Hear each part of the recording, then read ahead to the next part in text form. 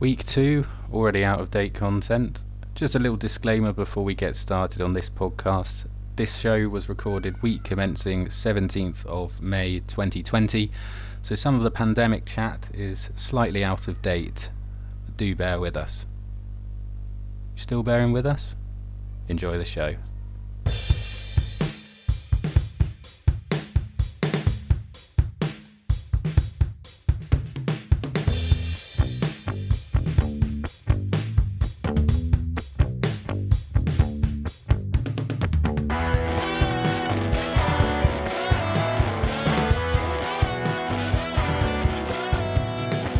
Hello and welcome to the Call Yourself a Fan podcast. My name is Mike and I'll be talking to real football fans about their club. Football is not always trophies and glory. 99% of it is misery, frustration, and of course some good laughs along the way.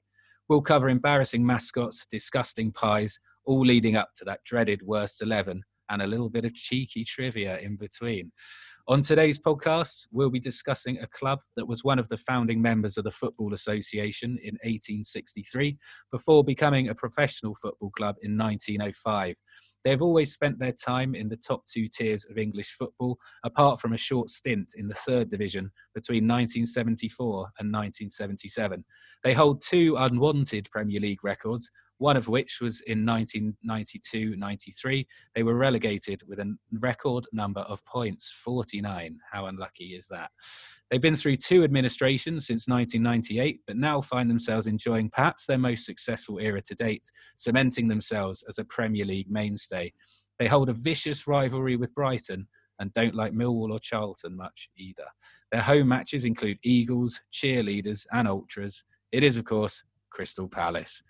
Joining me today is a Palace season ticket holder, an analyst by trade, and former broadcaster on Junction 11, the University of Reading student radio station. You've all heard of him. It's my good friend, Will Gain. Welcome to the show, Will. How are you? All right? I'm good, Mike. Yeah, it's good to be on your new venture. Thank you very much. Have you done much broadcasting since the university days there? I had a stint where I fancied myself as a next Clive Tildesley, so I did some voluntary work for Hospital Radio Maidstone. Yeah, I think I was the youngest there by about 50 years. It was good. It was character building, that's for sure. It was voluntary, probably broadcasting to not many people in the wards. Maybe if I was doing hospital radio now, it'd be better because I have a bigger audience in these times. There is a positive to the hospital radio. Yeah, there is a positive, yeah. So, yeah, I did that. And then I did some commentary for the local team, Maidstone United, which was good fun, but yeah, a massive slog. And I think you need to be a lot more patient than I was prepared to be. So, didn't dip my toe, but yeah, all good fun. Fair enough. Sounds like better quality than such shows on the University of Reading radio station. I think our show followed the Space Monkeys show, which is as good as it sounds, listeners. How are you getting your football fix during the pandemic crisis? Will, are you struggling? Are you having sleepless nights? Are you crying? How are you coping? Yeah, a lot of tears. It's strange. I think you're probably much the same with Millwall, that you don't really know what you miss, but probably the main thing is just the going out and the seeing mates like you would when you're going to Millwall, meeting up with your brother, meeting up with your mates, going down the pub beforehand. So I think it's the old cliche of, like anything at the moment, it's the missing going out rather than the actual game. I don't really know what people mean when they're saying, "Oh, I'm enjoying a bit of downtime from football." I think we all love how relentless it is as football fans. We all love the fact that there's games on all the time. So I don't doubt that once it's back, we'll all fall back into the same things of watching, all these games at Europa League or whatever. Or, we're all going to have a Bundesliga team this weekend. But yeah, it has been strange. I think the good thing is Palace specifically have done a lot of retro games on their YouTube channel. So last week, me and a couple of mates were watching the 2010 game. We stayed up at Hillsborough. We were about to go down to League One, but we had to get a point at Hillsborough. That was really good to watch. Then on this day, 7 years ago, early mention for it was when we sunk Brighton in the second leg of the playoff semi-final. So the club have been putting that on, which is really good. Same with my club, Millwall. If the listeners don't know, don't turn off. But yeah, I think it's been quite good because they've been updating their YouTube with a variety of old clips and stuff, like actual full season reviews. Like the old DVDs, and I think there's a real grainy one from when we got promoted in 2001 of that era, sort of like cutting it from VHS and then putting it on there. But there's some good memories, and I found myself still listening to Sunday Supplement as well. I was like, there's nothing going on. Like they're literally everyone's speculating at the moment. I just get to hear Martin Samuel speculate. Like, it doesn't really make sense. Yeah, I think there's a few of those things have still been. They are good when there's developments, but ultimately, when I think you do as well. Listen to like the Guardian pod a lot and the Football Ramble a lot, but with so much speculation, I think there's only so much you can listen to or watch. So yeah, I've watched a lot of retro games on Sky. There's also a good little show that BT are doing. I think it's every week, called The Football's Not On, with Ian Stone, a guy called Ivo Graham, who's like a comedian, and then there's Doc Brown as well, who's Palace fan. Yeah. So they've been doing like a sort of three-way Zoom thing. That's been quite good, just talking about a lot of quirky things about football and stuff on the continent as well. I've not seen that, yeah.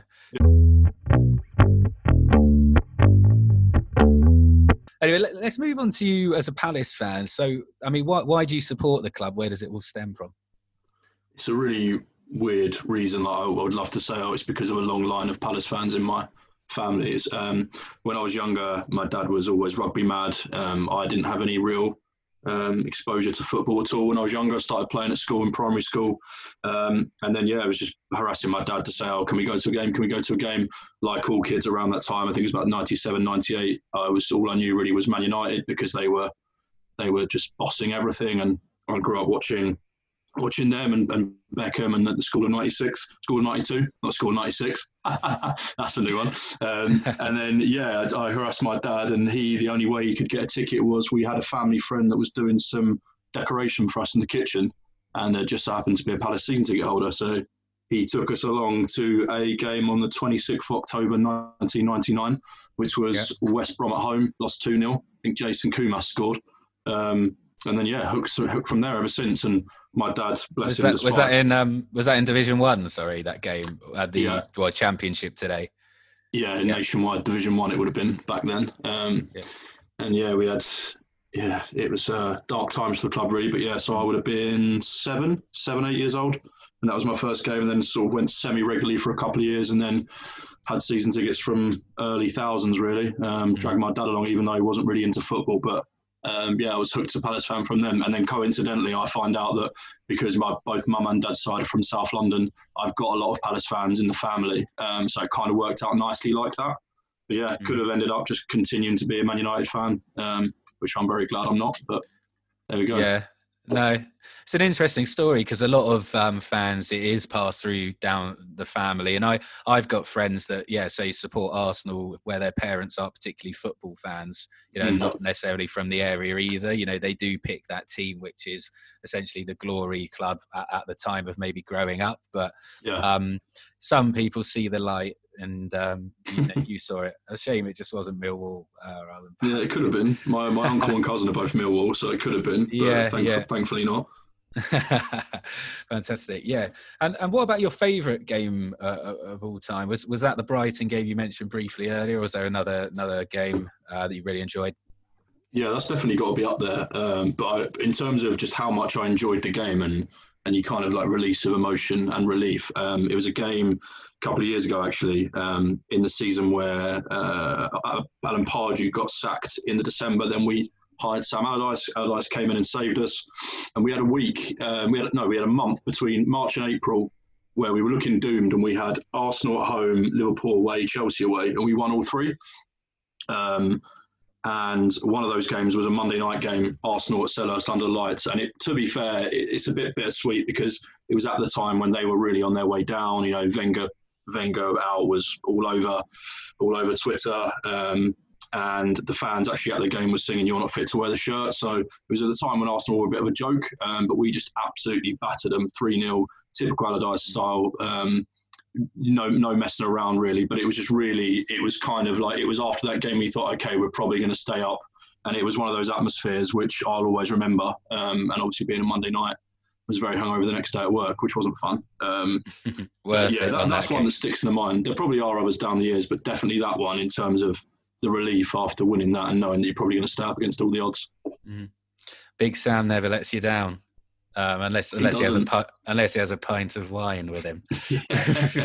And starts saying things that you shouldn't be saying. There's a lot of Palace fans actually a lot of Palace fans still really don't like Allardyce, but I often talk to a couple of mates about this, and that period of when he came in, probably till the May when he left, was some of the best football I've seen us play, just in terms of how satisfying it was and how solid we looked. But I think a lot of Palace fans will massively disagree with me.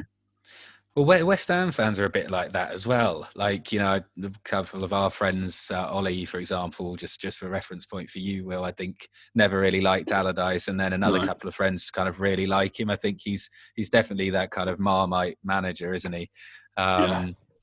But I mean, I mentioned Brighton a little bit earlier, and obviously it's kind of a slightly, I suppose, oddly created rivalry, perhaps, and a team which is on the south coast having a big rivalry with a London club. How do you feel about Brighton, and what are your thoughts on kind of that rivalry over the years? It's a bit of a strange one because it was well before my time. It was forged in the 70s, but you know about it soon. Before when you become a Palace fan, you know about it pretty soon. And it's one of those things really you have to explain it to people every year about the whole replays and Alan Murray and managing both clubs, and saying that 50 pence piece, that's all you're worth, Crystal Palace. But it's strange because as time goes on and as we started to play them, if they finally joined us in the Premier League a couple of years ago, you get more invested in the rival, and you're like, okay, they really hate us, so I'm gonna hate them more. But I think I've said it to you a couple of times. I'll always, just because of the era that I've grown up in, I'll always take much more joy in if we play you and if we beat you, or if we play Charlton and we beat Charlton. But don't get me wrong. Like the last few years, and we've played them a lot. It's been great when we have won. I think one of the last games I actually went to before lockdown was the 1-0 away at the Amex. So that was very satisfying, and just seeing how obviously much their fans hate us, and the difference really between them being the only real team down there in that part of the world, very middle class Sussex club, and the difference between them and like the urban grit of a South London club. I think you can see that in the fan base. It definitely takes satisfaction over the last few years when we do play them more. But I think I'll always, let's say, if and when you ever do get to the Premier League, or if we go down, probably more likely, I probably take much more satisfaction of going to the Den and winning 1-0 or something like that. Yeah. Do you know, it's probably because naturally you're just more likely to know, say, more London club fans like myself, being a Millwall supporter, or, so it kind of increases that rivalry, between friends and stuff. Whereas, you might not even know any Brighton fans, if you've never. I don't think I do. Well, there you go. Yeah. So it is a bit of a funny one.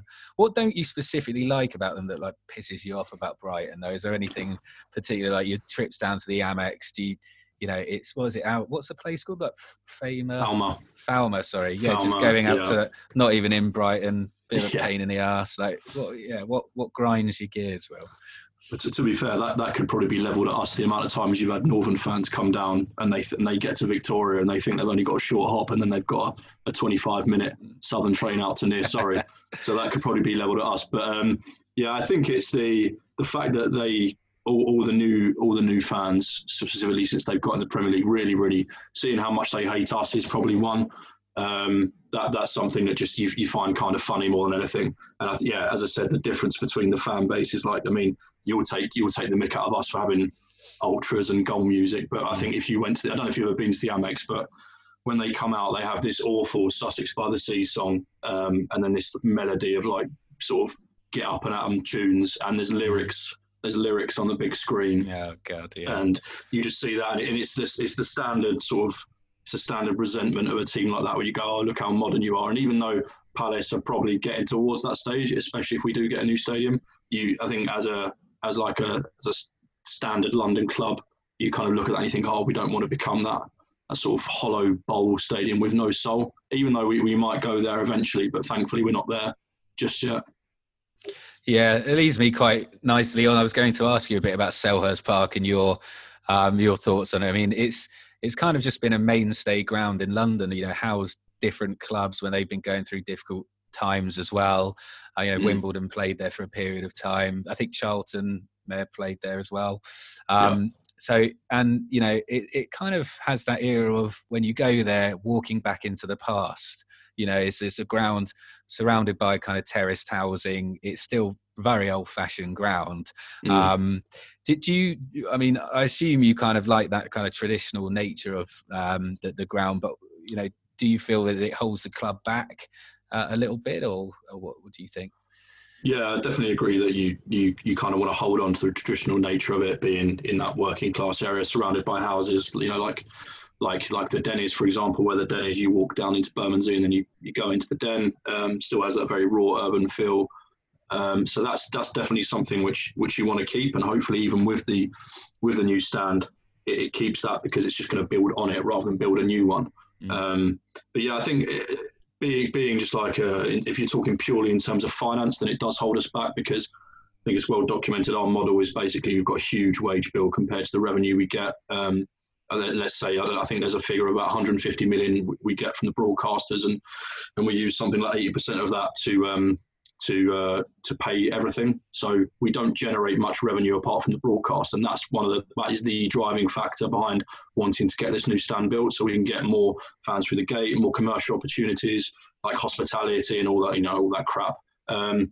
And then that hopefully when you have that, just the aesthetic thing of that on the map, if someone can see that from a couple of miles away, then you have the kids that are growing up in the area. And that's one of the things that I find frustrating, is you have all these kids that have grown up in the area, like Jadon Sancho, Tammy Abraham, all those guys are from the area of South London, but because we're not on the map either with the club at the time or the stadium, they go to the Chelseas and City and whatever, whereas hopefully with the stadium and the prospective academy, that can help us get back on the map. So I think if I was thinking purely in terms of like financial perspective, it does hold us back. If we were just dicking about in the Championship for a few years, no one would want to change, because there are so many people that lament the fact that we might get this new ground. There's still so many fans, old school fans, who wouldn't mind getting relegated and not having the loyalty points, queues and whatever. But yeah, just as a fan, I do think it holds us back right now for what we want to get to.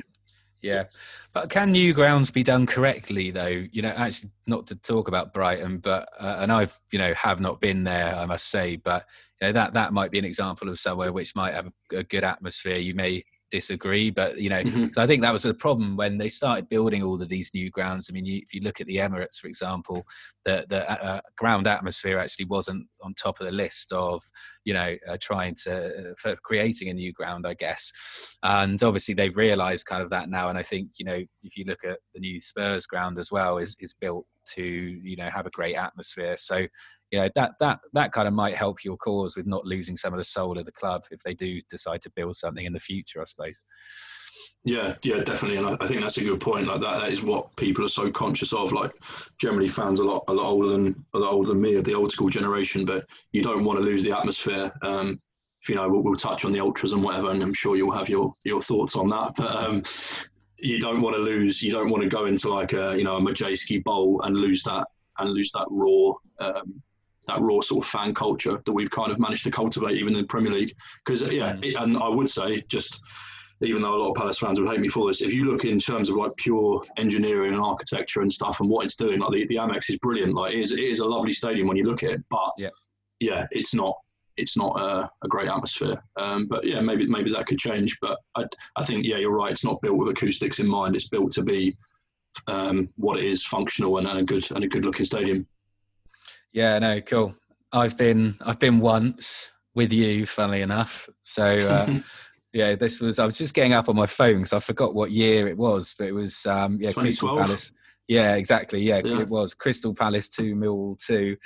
Now I was sitting in the Crystal Palace end, which was an interesting experience. I think we'd obviously had a few beers beforehand, and I'm not quite at the best of times at football.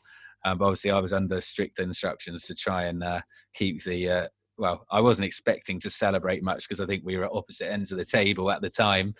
But just so happened that Millwall went 2-0 down. I think had a man sent off, and we managed to claw it back to 2-2. And I can't remember who equalised now. It might have been Beavers or Alan Dunn. But I mean, I think in my mind, I've got Beavers, and maybe was Darius Henderson playing for you at the time? Oh no, Beavers got the equaliser, and I think it was a penalty, wasn't it? I'm sure our listeners care about this game a lot, but it was more just a point. It was so hard for me because I was looking over at like 2,500, 3,000 Millwall fans going absolutely potty. And I don't know if I have this like memory of like grabbing your leg or like I just like had to like let something out. But I think I'd made it quite clear I was supporting the away side during the match anyway, because there was a bloke that I think looked round a few times. But he didn't do anything, so I got away with that. No, I think when you got the equaliser, because you got the 2 goals either side of half time, but it was pretty it was completely unexpected. So when the second went in, you kind of grabbed me. But thankfully, I think most Palace fans were too worried about being depressed of just surrendering a 2-0 lead rather than seeing you supporting Millwall. But you got away with that one. To be fair, that was a good game. I think we were in the playoffs. You were at the bottom end of the table, and then after that, Dougie Freedman left us for Bolton, which is nuts. That's a terrible decision of Dougie. It's not one of his best, was it? Yeah, cool. And what are your thoughts on sort of the match day experience at Selhurst Park? Because there's a few individual kind of things that you have, cheerleaders, which. I'm sure everyone enjoys that. The Palace Eagle as well, which Taylor is Taylor. Sorry, Taylor. Taylor the Eagle. Right, yeah. And was there some sentimentalism of bringing an eagle other than the actual known as the Eagles, obviously? But did you have some problems with birds or pigeons and that, or it was literally it just, I don't know. I was just thinking, what's that eagle doing during the week? It's like big match on Saturday, Kayla. We've got Brighton coming down. We need to have an early night. Have an early night. Yeah. So, or is it chasing pigeons about? Yeah, the seagulls are coming. You need to make sure you've got to be on your game. Yeah, but is there a story behind that though? And when was that introduced as well? Has that been for a mainstay of your time supporting the club, or? Yeah, as far as I can remember, it's been a mainstay. Maybe when we didn't have as much funding, it wouldn't have been top of the priority list. When Simon Jordan was trying to save a few quid in the early noughties, he maybe thought, "Oh no, we'll make the Eagle trainer and Kayla redundant." But yeah, is it a bald eagle or is it a crowned eagle, or is it? So I was just looking at. I've got him. He doesn't know everything about Palace. No, I don't. Well, the bald eagle lives for 20 years, and then the crowned eagle 14 years. So there might be a chance that maybe it has been the same eagle, depending on when it was born. I don't know. I definitely remember it being Kayla for a while, but then Kayla did go missing, I remember. So they might have had it might be one of those ones that, when you're older and your kid's got a hamster and the hamster dies, you don't tell the kid that the hamster's died, you just buy another one. Yeah. So that might be the case. They might just keep rolling it out as Kayla, but not telling us that Kayla's copped it. I like that kind of thinking of like a lamppost outside of Crystal Palace with like a missing eagle. If seen, steer clear. Call this number. Bite you. Yeah, if seen. Where'd you see it, mate? Oh, it just flew past. Where is it? Yeah. I don't know now. I don't know. It's gone, mate. It's gone. Right. And you obviously, I need to talk to you about the ultras because I think our listeners are quite interested in that. They saw European clubs doing it and thought it would be a nice idea, or what's the history of that? I think the group, as far as I'm aware, I'm not particularly au fait with it all, but as far as I'm aware, the group started around the time that we went into administration, so around 2009, 2010, and I think there's been a group of lads that are obviously all from the area. And they've all been going for a long time. I think most of them are a few years older than me, like in their mid-30s maybe. And they've been going for a while, and they just kind of thought, right, like we want to start changing kind of the dynamic of this part. And initially they were in the Homesdale. If anyone knows, in the bottom right of the Homesdale, you can always see them on TV. They were initially there, and they kind of just grew and grew, and they managed to get a drum in. And back in the day when you're in the Championship, the club were probably completely happy for it because you're like, okay, we don't care about really people standing or the drums if it's going to annoy anyone, because if it's going to put the club on the map and get some more bums on seats when we were averaging 12,000, 13,000, then probably thinking, yeah, great. So I think the group have faced challenges as we've got bigger. But yeah, it's just grown and grown. And I don't know any of them personally, but I actually sit a few rows back from where they are. And yeah, it means you can't fault them for what they do. They're constantly putting on displays at the end of the season. Always, they have a good relationship with the club, so they're always managing to coordinate tickets and get sections together. They're very open to people joining and stuff. And yeah, they've become synonymous with the club, which for you guys, for Millwall fans, you probably like taking the piss out of us for that. But it definitely changes the perception that everyone's a Nigel, doesn't it? It changes more to maybe like, I don't know. Like, yeah, well, I think now a lot of people on Twitter see them as tryhards, but I think they're doing a good job, and I think a lot. If it was on the continent, a lot of people go, "Oh, look how great these St. Pauli fans sound!" But because it's a Premier League club, people see it and go, "Oh, look how cringe they are." So I think there's a fine line, but they seem like good guys, and I know the club hold them in high regard because at the start of start of this season, start of last season. Sorry, they moved from they wanted to move from their block to the middle, and there wasn't complete sort of harmony between what they wanted to do and what the club wanted, because obviously you've got loads of people that were going to have to be displaced, and they were missing for quite a few games, and you could tell the atmosphere was really flat because I think people have got so used to the atmosphere being generated by them, the atmosphere just falls in its arse. So then they managed to get them back after a few games, and then obviously it improves massively. So I know they are held in quite high regard, and yeah, from my personal point of view, people might have their own sort of individual gripes, but I think they do far more good than they do bad. Yeah, no, that's a good point. Yeah, I think it's funny that other clubs kind of take the mickey, but I think it's just, most clubs have kind of an individual way of supporting the team, and we've talked a lot about maybe comparisons between Millwall and Crystal Palace, whereas, you might have a group of ultras, whereas we might have a group of overweight bold blokes in flat caps, shouting the C word. I mean, which I love, by the way. But you know what I mean? It's just different. It's just different ways of supporting your club, isn't it?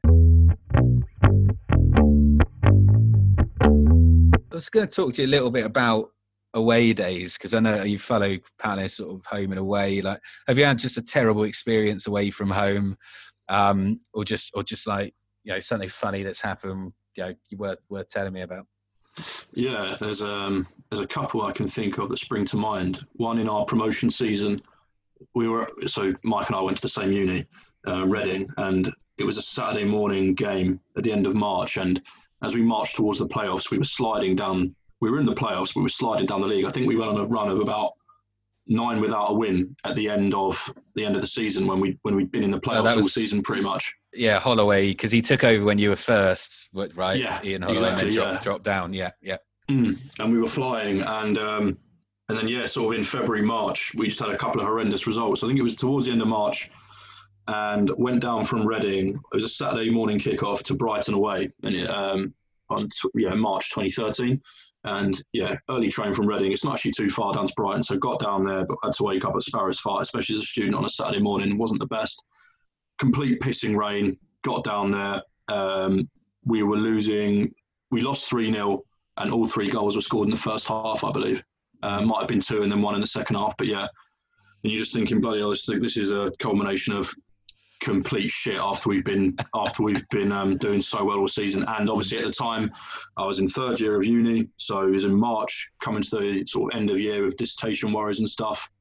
So I really shouldn't have gone. I really should have spent the weekend focusing on my dissertation, which I didn't do too well on the end. But yeah, made I was going to say, a couple of Desmonds over here. Yeah, exactly. Yeah. The 2-2 club. Yeah, and I mean, I would have much preferred that result because it's 3-0, and then coming back to Reading in the pissing rain. I just remember getting back home and you actually got back home quite early on a Saturday because it was an early kickoff. But that's one that sticks in the mind. And then more recently, me and a couple of mates went to Newcastle away 2 seasons ago. First time I've ever been to Newcastle away. Went up on early Saturday morning. We stayed in a hotel because we were staying there on Saturday night. The game was 1-0. We played quite well, but lost to a late Mikel Moreno header, I believe. And then on the night out, me and 2 mates went on the night out, and my mate got glassed in the head, and we spent the night in Newcastle and A&E. So that was, What did it? What stemmed that on? It was just a Well, they knew you were Crystal Palace supporters, or was a little bit of aggro? Or? No, mate, I don't know. It was he definitely wasn't a Geordie. But yeah, I think I was busy on the dance floor, and the other two lads went out for a cigarette. And next thing I know, I've got about 50 missed calls saying, "Oh, we're in Newcastle A&E," and I said, "What are you doing there? It's much better here." But yeah, Newcastle A&E is literally exactly as you'd imagine. No, just imagine it, and it's exactly like that. Yeah, kind of like third world, I imagine. Pretty much. I mean, talking about away days stuff, we all like to overindulge a little bit occasionally in a few beers before football. Any times where you've gone over the top, a few blurry games? I'm wondering. I imagine there are a few. Yeah, there's a couple sort of during and after the game. So I think one that I've told you before is first day of the season a few years ago. We just signed Yohan Cabaye, which was just a seminal moment for the club. Obviously, I think broke our transfer record, broke our wage structure, and whatever. And me and a few lads, brilliant day, absolute roaring sunshine. Went up to Norwich, and we're 2-1 up with minutes to go. And just all the Olays are coming out, and I'm battered. Like the sun's got to me. I've had a few pints beforehand. Cans up on the way, and yeah, I think Cabaye's clean through, and I'm just for some reason I'm not watching the match. I've got my head like just looking at my phone, and Palace fans start going nuts, and because everything was really slow, I was like, "Oh, what's going on?" My mate was like, "Oh, Cabaye scored," and I was like, "Oh, okay." So that was funny, just not really going as mental as I should have done for the fact that new signing had just scored the third and secured the 3 points. So especially first day of the season as well. You like delighted the football's back. Yeah, to miss the goal. Yeah, yeah. I remember.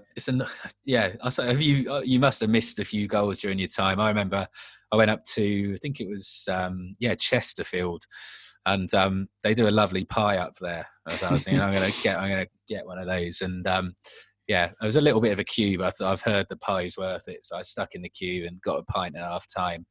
Anyway, I thought, well, I might miss the first couple of minutes of the of the second half. It'll be all right, sort of finishing me pie.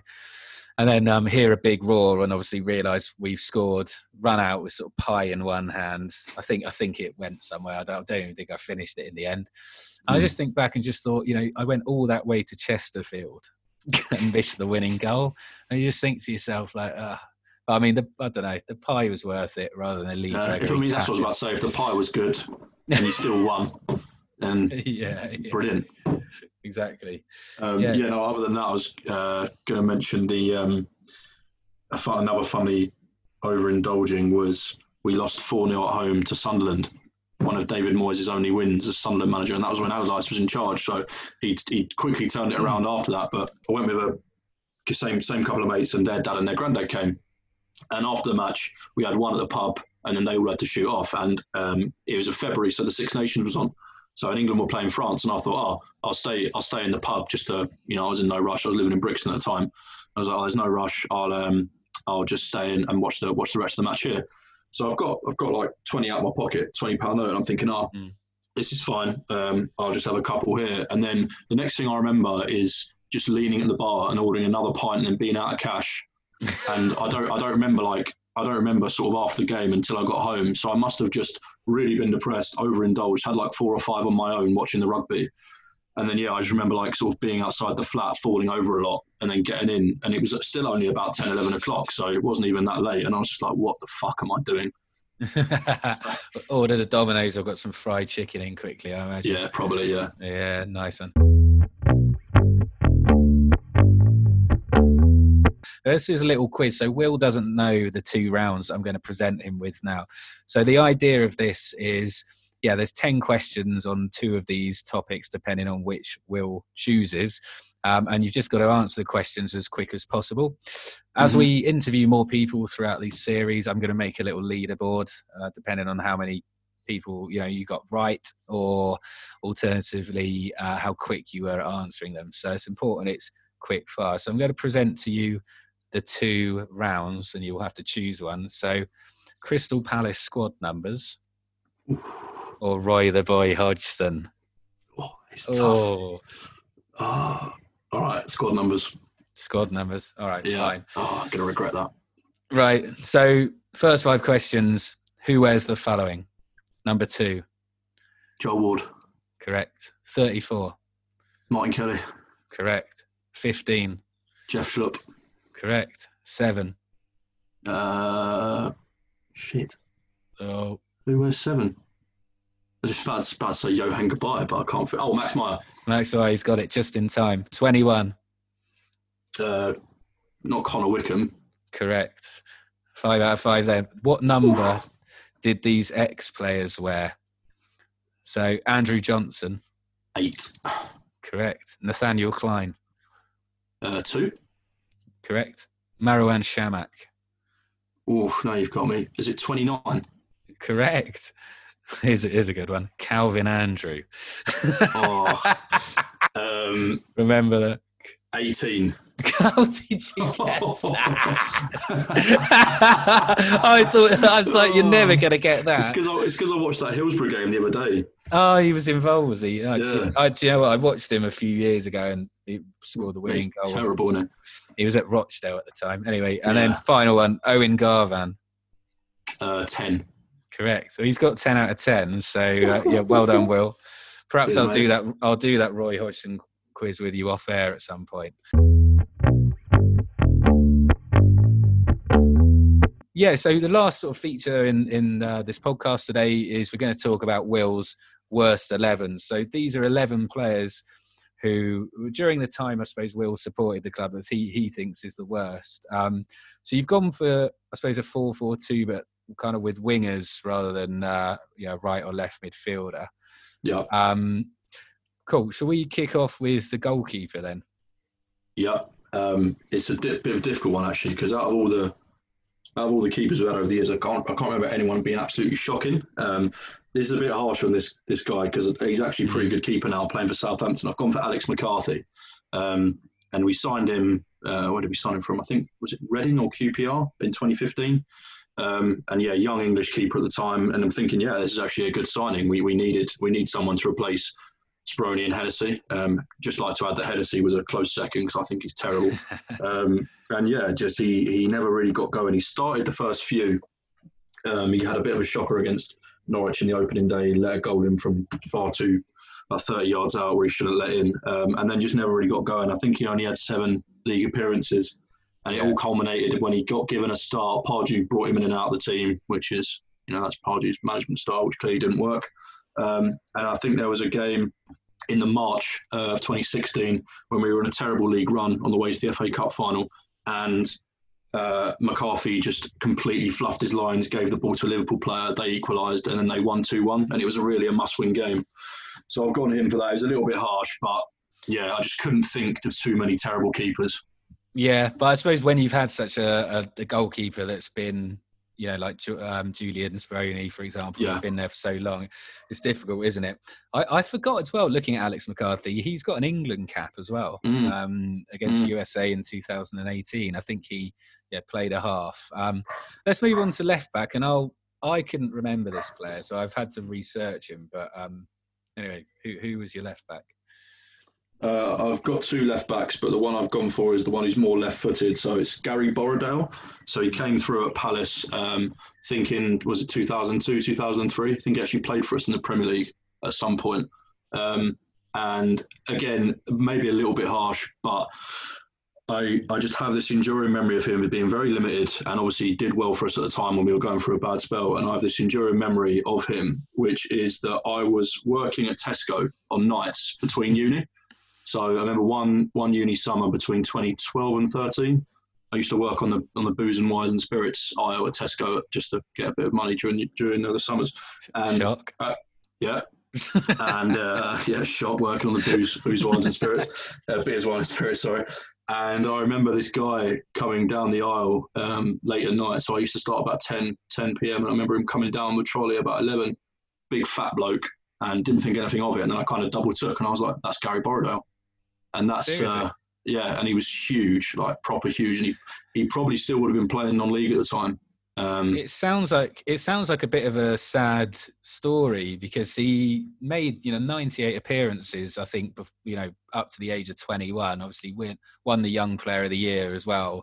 So as you said, sort of one good season, but his career just skyrocketed in the opposite direction, downwards after that. I mean, he I think he apparently still plays for Greenwich Borough, but I'm unsure if anyone's updating his Wikipedia page. So I wouldn't have thought so. But you could probably get a game for Greenwich if you're an overweight man. But shame.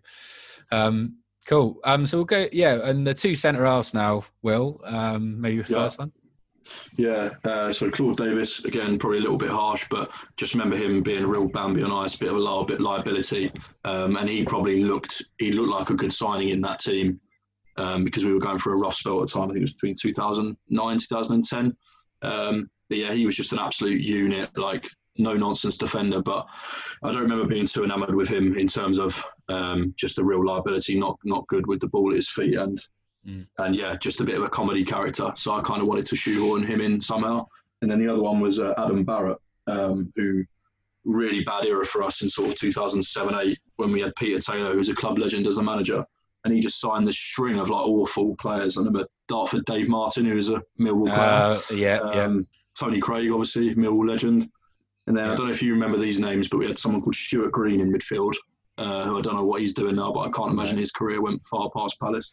And then another lad called Jeff Hughes. And we signed all these players in this sort of era. And it was just, you just remember how like, awfully average these guys were. And I remember Barrett just being, I think we signed him from Southend, might be wrong.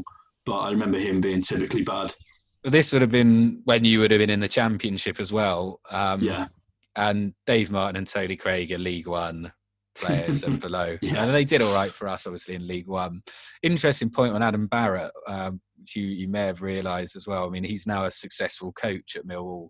And he was the caretaker in between Neil Harris leaving and Gary Rowett taking over. And apparently he's really, really highly thought of as a coach.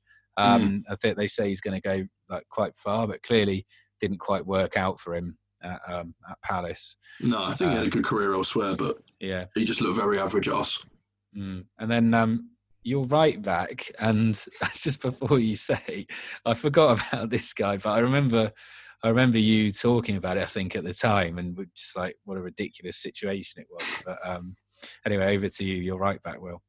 Yeah, so left back by trade. This guy called Florian Morange, signed him in summer of 2013 after just being promoted. I think we'd signed about 13, 14 players in the summer, just complete scattergun strategy. He never got an official announcement, never got when they raised the shirt in front of the photo, he never had that. He only had one appearance for the club, which was against Bristol City away, which we lost. We got battered in the League Cup. And he got left out of the 25-man squad. And he did several newspaper articles. I think he did one with L'Équipe in France, saying basically in the September, so a couple of months after being signed, how he was disgusted with his treatment. He was staying in a hotel and the club made him foot the bill, despite saying they pay for it. He didn't get given a club suit. So I think for someone like Steve Parish, I don't know. It doesn't look good. It doesn't. I mean, good. Holloway, after signing him, then labelled him as slow, and then didn't make the Premier League 20. I mean, it's baffling, really. I think we signed him on the back of a fag packet sort of thing. I think it was literally as bad as they've watched a couple of clips on YouTube and thought we need a left back, and that's what they went for because he was free. Yeah, and where he is now, retired at the age of 31. Actually, so 2017, played for a couple of teams in France, I think, but his career certainly never re-established after leaving Palace. It's all downhill from Crystal Palace, isn't it? It seems just a quick one on him as well. I forgot to mention a funny thing about him. I was speaking to a girl, a match to go on Hinge a while ago. Other dating apps are available, and and she got chatting to her, and she said she was an au pair in France for a professional footballer. Obviously, being me, I said, "Oh yeah, who's that then?" And she said, "Oh, you wouldn't have heard of him, Florian Morange." And I was like, "No fucking way." So I said to her, "Oh yeah, he's a bit of a sort of a cult figure at the club I support." Yeah. I bet she. And she was like, yeah, he got treated like shit. He could speak English and he absolutely hates England. I was like, well, there you go. Why the hell did he join? Because, I mean, prior to that, it looked like he had quite a decent career at Bordeaux. He had made, I think, 80 or 85 appearances. So, yeah, strange scenario, Will. Let's move on to your midfield now. So perhaps just with your formation, we'll do the two central midfielders first, if you want to announce those. Yeah, so you got Edgar Davids, who I know you find brilliant, and Jordan Much. So a real duo there. I think Davids, we signed him on a pay-as-you-play deal in August of 2010. And was it August 2010? Yeah, it was somewhere around that time. Yeah, I think it was. And I don't think he played for 2 years. And we signed him on a pay-as-you-play deal. Yeah, George Burley signed him. And then he played 7 appearances. The 5th one was when he did a horrendous back pass to Julian Speroni, and we lost the game 2. I forgot about that. I don't know if you remember that one. Yeah. It was that game, and then the game before that we lost 5-0 at Derby, and I wasn't going away at the time. I was too young, but apparently he was just absolutely dreadful. So he made 7 appearances altogether, and then at the end of it, he said it was the greatest experience of his life, which is quite funny. It just like seems sort of kind of that period. Edgar Davids he lost his mind. Do you know what I mean? It must have been perhaps he came out of retirement to firstly, which who's he getting on the phone to say I want to play in England again, and Crystal Palace is stupid enough to maybe take him on. 37 at the time, so you almost think to yourself, fair play to him, don't you? Like if we're going to say yeah, we'll pay you, then why not? Like he's going to have a jolly up for a couple of months. But obviously, like the weirdness about Edgar Davids sort of continues when he went on to play and manage Barnet as well. Again, I think he retired and came back at the age of 39. He wore the number 1 shirt and made himself captain, which I just think is mental. And there was an interview I can't remember who it was with now that I listened to, but he was talking about that he didn't travel to a lot of away matches that were like too far. Yeah. And they bring him up like, Edgar, come into this one. And like you'd, I think they'd be in the hotel before the game and you just sort of hear music in the background. Busy this weekend. He's in a nightclub somewhere. And then he also, I think he got 3 red cards in 5 games. And then upon that said that there was a conspiracy against Barnet. Right. Not to mention like the probably the 2 fitted tackles he was making and getting sent off, but he's just kind of like an enigma, Edgar Davids. I think like those interesting conspiracy to wage, isn't it? If you're going to wage a conspiracy against them, I don't think it'd be Barnet. It'd probably be like Liverpool or Man City or. There's a lot riding on the old bees and what they're doing. Who's your other central midfielder? Yeah, Jordan Much. So typical Alan Pardew signing. I think we signed him for nearly $6 million, and he just stunk the place out from start to finish. Really, never got going. Apparently, like you never really saw it on the pitch, but there's just been so many stories and Chinese whispers of how terrible his attitude was, and kind of he fit the bill of someone. And on one hand, you think, yeah, fair play to him. He's picking up a wage. If he's happy, just do that, fine. But he fits the stereotype of someone who was just happy to play in the reserves, picking up his wage packet, living in London. And it just never looked like it was going to work out, which is highlighted now by the clubs he's been at since. I think he went to South Korea. He played at Vancouver Whitecaps, and he's now in, as you said earlier, he's now in Norway. I don't know if he's in the 1st or 2nd division, but yeah. I'm not even whoever Alsons. I don't actually know my Norwegian football very well, but yeah, still only aged 28. So clearly he's still lost passion because he was quite highly regarded for a while.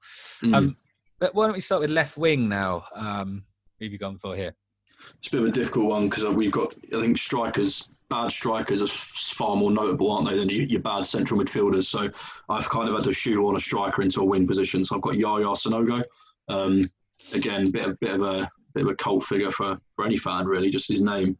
But Pardew signed him. His first signing, actually, as well. Yeah, first signing. Didn't get any better there. No, he said he wanted him to cause chaos. He said Yaya's got a chaos factor, which is an interesting way of putting it. And I think he technically did score 1 goal, but it was like sort of 50-50 whether it was an own goal or not in the FA Cup. But yeah, I can't remember anything he did of note. And I think he's playing for Toulouse now, isn't he? So he must have done something right. But at the time, it was just that was just so typical of like our transfer strategy and the players. I think we signed Jordan Much, for example, with Shola Amiobi, and then we go and sign Yaya Sanogo. So it's like we're just signing all these Premier League cult horses. People that nobody else wants. A lot of the time. Sanogo, I can't remember. He again was Bambi on ice. Like, I mean, if Pardew wanted chaos, I don't know what that was he provided in the end. But yeah, we stayed up. So. Yeah, and a long list, and it joins the list of failed Arsene Wenger signings, I think, Sanogo as well. And what about right wing? I've gone for Jimmy Kebe, which is strange it didn't work out because he was a real hero. He was superb. Yeah, I mean, as we mentioned on this podcast, we went to Reading University, and Kebe was like their star man, and he was a legend down there. Really, he had like 250 appearances or something, and maybe he just left too late. He stayed there too long. I mean, why didn't it work out? I think it was a bit of a tough one because we'd signed so many players, so we're trying to shoehorn all these new players into this group that's got us promoted.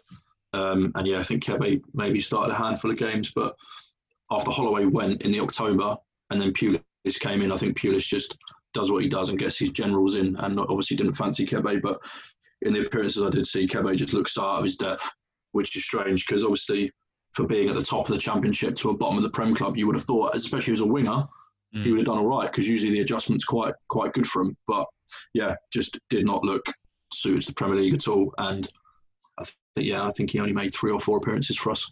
Yeah, disappointing. And another little quip, which seems to be like a running kind of thing with some of these players, as they seem to have gone on to do kind of weird and wonderful things. Kebe is now a professional poker player, ranked 6,473rd in the world. I'm surprised that marks as professional, if I'm honest. Yeah, exactly. I was going to say, we're probably 10,000. Yeah, exactly. Fair play to Jimmy. And what about your 2 strikers? I've gone for number 1 is Adi Akinbaye. Big money signing. There's a typical Simon Jordan vanity signing. But my favourite thing about him was when he came, we had Clinton Morrison in really hot form, and Clinton Morrison was a young number 10. No one was taking that shirt from him. Akinbaye fancied himself as a number 10. So he decided to have the number 55 shirt, but he just put a small plus sign in between the 2 5s, which is amazing. I remember seeing that little plus sign and thinking, oh, well, what's that? But yeah, definitely he put 5+5 in there. Again, he just did not cut it for us. But then I think we're one of the only clubs where he probably didn't score a few goals, because before then he'd been quite prolific. So it was looking like a good sign at the time. And I think we spent a couple of mil on him. Yeah. So at the time you're thinking, I don't know. I think he was one of those players who could either be absolutely useless or score a few goals. Because I remember there was a game he missed like 4 or 5 easy chances for Leicester, and then kind of got booed. And there's quite a famous picture of him. Well, I don't know how famous it is, come to think of it, but quite well known, of like him going absolutely mad at scoring this 1-0 winner against Sunderland for Leicester. And I think it was just at the time, like all of his frustrations of getting booed and missing the chances were kind of coming out. But he was quite an interesting figure. And I kind of just laughed about him then, because he is, another kind of Premier League kind of cult hero. Like everyone knows Adi Akinbaye one way or another. Yeah, definitely. And your last striker, just to close things? Last striker is Patrick Bamford, probably one of my most disliked players to play for Palace. It looked like a really good signing because it was a season-long loan from Chelsea. I think he just won Championship Player of the Year when we signed him. When Middlesbrough went up, he scored a bucket load for them. It looked like a good signing on paper because we'd done good loan deals with Chelsea in the past. And just never hit the ground running. Again, a lot of Chinese whispers and stuff that his attitude wasn't up to scratch. And I thought with a manager like Pardew, who's got a big ego, he'd be able to handle that. But if you're going to wind up someone like Pardew, who's got really fancied himself, then you're in for trouble. And it culminated with him coming on as a sub when we really needed a goal against Swansea, I think, in the second half. And he just missed a couple of chances and he got booed off.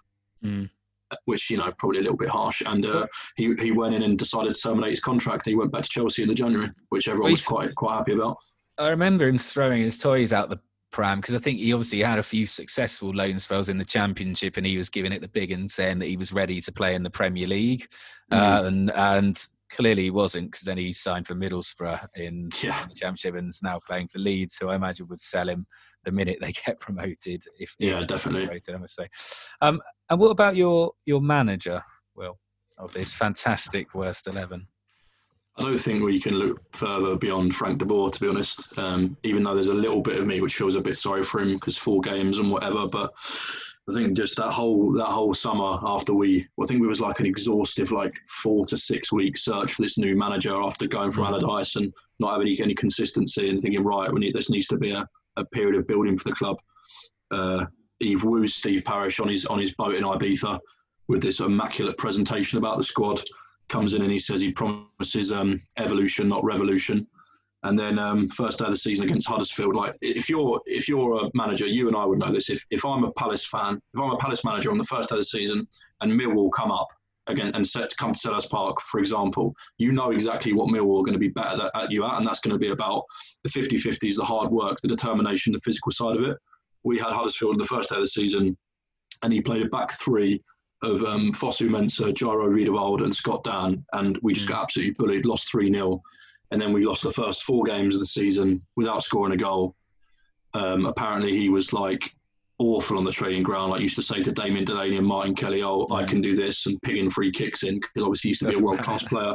Yeah. And he sent them to the reserves. I think Delaney and some other senior players had the ear of Steve Parish and said, look, this guy's an absolute joke. So sacked him after 4 games, and then the rest is history, really. It's a funny one because, you look at his track record prior to that, managing, his short spell at Inter Milan, but 6 seasons at Ajax. He must have a good cut. Maybe he just got, got a bit cocky, perhaps, I don't know, or something went completely wrong.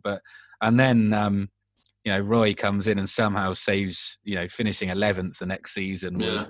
In that season was just incredible. What a job to turn that around. Because it was crazy, wasn't it? No club that have lost that many games, I think, during that period of time have ever survived.